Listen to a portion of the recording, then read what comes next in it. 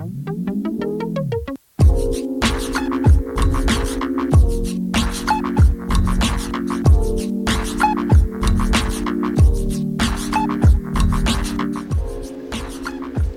it was so beautiful. I mean, just to experience that part of the world in that manner.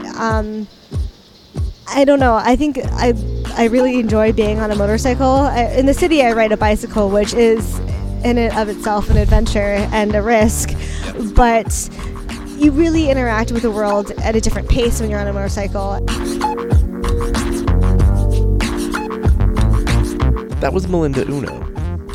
I'm Jeff, and this is Storied San Francisco. Every week on this podcast, you'll hear from photographers, writers, doctors, bartenders, and other San Franciscans, telling stories and responding to the question, what is it about this place? Welcome to episode 1, part 2. In this podcast, Melinda tells the story of meeting some badass women motorcyclists from the Bay Area. They hatched a plan to ride motorcycles across Mexico, and Melinda would join them to document the experience. This podcast is a story of that ride. Here's Melinda. When I moved to Oakland again after living abroad and coming back and trying to figure out where I was supposed to be, I found an apartment on Craigslist and made a connection with one of my neighbors in the building. And I feel like that's so rare nowadays to actually meet your neighbors and to meet people that are in the same building as you and actually have a good relationship with them. And my friend Leanne, she is this really badass woman who rode to Alaska on a motorcycle by herself and was just talking about how she really wanted to go to Mexico, and that was something that she was really interested in doing. And I was like, wow, that sounds amazing. That sounds very inspiring and also just super, super cool and unique. And through her, I met my friend Kimber, who is in the film industry, and she also rides motorcycles. And so it sort of evolved through many conversations at various bars that we were all going to go to Mexico, and I was like, well, I've always wanted to learn how to ride a motorcycle, and I thought maybe I can find a way to make that happen too. And it's funny looking back on it now because I always dream so big, and we always have these grand ideas, and we have to kind of pare it down based on reality. But we would just meet up probably once a week, once every couple weeks, and talk about the idea of producing a documentary about women motorcyclists. And we actually had met at Emperor Norton's Boozland a couple times, where I met Michelle, and Leanne got so friendly with Michelle, and it was so great because now there's this beautiful connection that I have with her that's formed out of it. But we would just meet at all these places and talk about what it means to be a woman motorcyclist. What are some challenges that we might face as a group of women in Mexico, where there's kind of this notoriety of violence against women, which is unfortunate. But if you just look at it from the distance, when you're researching these things, the internet can be a very scary place. The news and facts like that can be very scary. But it was really cool to talk with other women about these ideas, about what it means to be interested in something that historically is a very male-dominated hobby. And I think to this day, every time I see a woman on a motorcycle, I just sort of cheer in my head, like, yes, that's awesome. And it was really cool to have this world opened up to me as a result of that. We had this really ambitious idea of creating a documentary, and took a lot of steps in order to make that happen, just to get on the road. And I learned a lot about the filmmaking industry and how much work and logistics and equipment and everything. I learned a lot about that. But we spent probably a year preparing, almost to a T. And then we actually left November 2016. So it was a couple years ago now. After the election? Yes. Right. You're like, that's it. Let's get the fuck out of here. Right after. And Leanne, Kimber, and Lori, along with Ryan, who's another friend and motorcyclist, they left San Francisco to go to Mexico City, where I was going to meet up with them. And that in and of itself, that first leg that I wasn't a part of, it was just amazing that they made it as far as they did. And were they going to document that part? Exactly, themselves? yes. Yeah, they were going to document the trip, leaving San Francisco, going down through Baja California, taking a boat to the coast of Mexico. Oh, wow. And then riding all the way. My part of the trip was from Mexico City to Cancun. Okay. So it's crazy talking about it now because it seems so surreal. Just one, that the trip was going to happen at all. And two, Lori ended up getting hit by a car by a guy that went into oncoming traffic, because in Mexico sometimes those lines can be a little bit more flexible than they are here. But he was going to do a pass on the left through the median or through the middle line and was high on coke. He had quite a bit of cocaine on him in his possession. And he probably wasn't judging his speed and everything very well, but basically he crashed into Lori, and she had just learned how to ride a motorcycle, and she was very strong as a new rider and sort of just had really bad luck. And so part of the story of that trip is Kimber's bike not being as reliable as we had hoped, and Lori getting hit by a car, and so they actually flew back from Baja Sur back to the Bay Area. Okay. And Lori just has recovered now, thank goodness, but it was so weird for me from the sidelines just to be really concerned about her. I'm really concerned about, okay, now I'm supposed to go to Mexico City in a couple days. Is that even going to happen? Right. How badly was she hurt? She, I think, she definitely had a broken leg and a lot of internal bleeding and stuff. That's and scary. I was surprised that she's able to walk and everything, although I don't think anybody else was that concerned after the surgery. But her family decided to fly her back here because they didn't want her to have surgery in some random Baja California hospital. Right. Yeah. I mean, especially talking to your families, like, you're women motorcyclists, one, just riding a motorcycle on the road anywhere is dangerous. It's not a matter of if you get in an accident, it's a matter of when. But then also, wait, you're riding through Mexico, which, again, if you're in a car, it can be kind of tenuous as well. But, and you're doing this in how many days? And how many of you are there? And it was just, the logistics, I think, were a little bit scary to our families and friends that we were telling about it. When we first started talking about it, I said I was going to try and ride. And I got on a motorcycle, and I thought, okay, I'm not going to be comfortable enough on the road at that point. And so I Sidecar. Right? That'd be awesome. I wish. That would be so photogenic.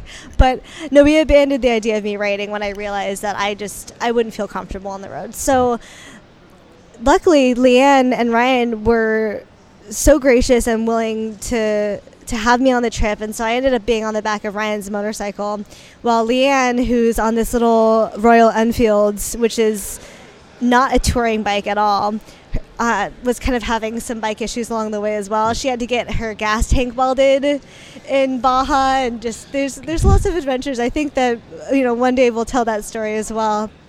In terms of when I got there, met them in Mexico, there's already so much that had happened, and I kind of came in, I'm like, hey, now I'm here. Now let's go to Cancun, which is, another few thousand miles away. We ended up going from Mexico City to Oaxaca, and then from Oaxaca to Salina Cruz, which is kind of on the southwest side of Mexico. Then we went up to San Cristobal de las Casas in Chiapas, and to Palenque, which is just a small kind of, it's beautiful, but I didn't know anything about it. Stopped there, went up to Merida and Tuxtla Gutierrez to Cancun. So it was lots of small towns in Mexico that I feel very privileged to have visited. We didn't use Airbnb. We didn't use the internet to find out where we were going. I mean, we used maps and things to say, okay, this is a major town that's on the way, and logistically, we have enough gas to get from point A to point B, and daylight, this is how much time we have. So that's basically what dictated where we went. And we would just go into town and be like, oh, well, there's a sign for a hotel. Let's see how much it is. And they're like, no, it's too expensive. We don't want to spend that much money. So let's find another hotel. And basically, it was 3 people in a shared hotel room where we were just literally stopping for the night. And then we left. And to look at some of those maps, you realize, oh, well, this map that they're selling in the gas station was printed a few years before, so sometimes roads are opened or closed, and when you're going to a new place, you realize, oh, well, I was supposed to go this direction on this road, but it doesn't seem actually possible anymore, so we have to find a way around it. Well, the whole idea of calculating how far you can go on a tank of gas for a motorcycle, you don't go as far. Right. And in Mexico, there's, they're called, oh my goodness, there's 2 types of roads. One is a toll road, and one is just like the everyday kind of roads that people use to get from town to town. I'm going to shoot myself in the foot later for not remembering what they're called, but basically on these toll roads, the freeways, they're great because you can go so much further. There's less people on the road. It's nicer really roads, yeah. Much better paved generally. But then you realize, oh, there's only so many exits. So we actually got to a point when I was with Ryan. Leanne, her bike was not working, so we left her in Palenque, unfortunately, for a few days, and Ryan went back after. But he had to backtrack to get gas because he realized, he's like, I'm not going to make it to the next exit, so we have to go back, and it probably took maybe an extra hour. Everybody that we met were so friendly, and we only had one encounter where we had to bribe a police officer. Luckily, nothing, all the horror stories that we were reading about before we left, where you just want to be prepared. We're like, okay, if someone's chasing after us with a gun, what do we do? Like, literally, like, thinking, okay, like, because when you're in a group with that many people, you want to make sure you're on the same page with how you might react and say, well, are we going to ditch? And we just, like, free for all, everyone goes separate directions, and then we catch up later, or, I think I learned so much about this group of people, but you learn a lot about yourself. And like, I was maybe a little bit guilty of over preparing and over researching and maybe trying to think too much about how everything was going to work. And some of the people on their trip were like, oh, we're going to figure it out. We'll just make it work. And you say, okay, it makes me really uneasy because I don't really operate like that. But you learn that you can really be a lot more flexible and a lot less scripted than maybe you had thought initially. Well, the thing is, when you're on the road that much, you really don't interact with that many locals, unfortunately. But just a lot of the people that were working in the hotels, that were staying in the hotels. I remember I was speaking Spanish to a guy who is in the Yucatan, and their dialect is slightly different. They have like a different accent. People still speak Mayan there, which baffled me when I realized that. Yeah. But I was speaking Spanish, and I studied Spanish in San Diego in school, and it's okay. It's better if I'm a little bit intoxicated. But definitely not great, not terrible. And I was speaking to these kids that were at this shop. It's an OXXO, I think, which is just like a 7-Eleven here. And I was talking to them, and the kid had no idea what I was saying. He's like, I have no idea what you're saying. I'm like, I'm pretty sure I'm speaking Spanish correctly. I'm pretty sure. And just, it was so funny just because, here you are, and you just have to remember that everybody is so diverse. All these communities have such a vast history, and there's even just a language difference, which, again, I think people have to remind themselves about that in America. They have to remind themselves about that in San Francisco, that, okay, I'm in this part of San Francisco, people dress a certain way and they behave a certain way, and when I go to this part of San Francisco, it's very different, which I really enjoy. I really enjoy that it's not all one style here, that it's not all one personality type here. And I think the danger of when you look at the economy and the types of jobs and the types of people that are drawn to San Francisco as a result of that, you kind of run the risk of having a monotonous or monochromatic, homogenous demographic. And I think that the beauty of San Francisco ideally is that diversity and the kind of seedy underbelly, as we like to say at the Tenderloin Museum, it's not really going to go away completely, hopefully, But it's kind of scary because when you look at certain things, you think maybe it will be just a part of history and all the misfits won't be able to find a place here anymore. Check back next week when we'll hear from photographer Joe Aguirre. Music for this podcast is by Otis McDonald, aka Joe Bigale. Those shots of Mexico, those were taken by Melinda. Storied San Francisco is on Facebook, Twitter, and Instagram. Please follow, like, share, all that stuff.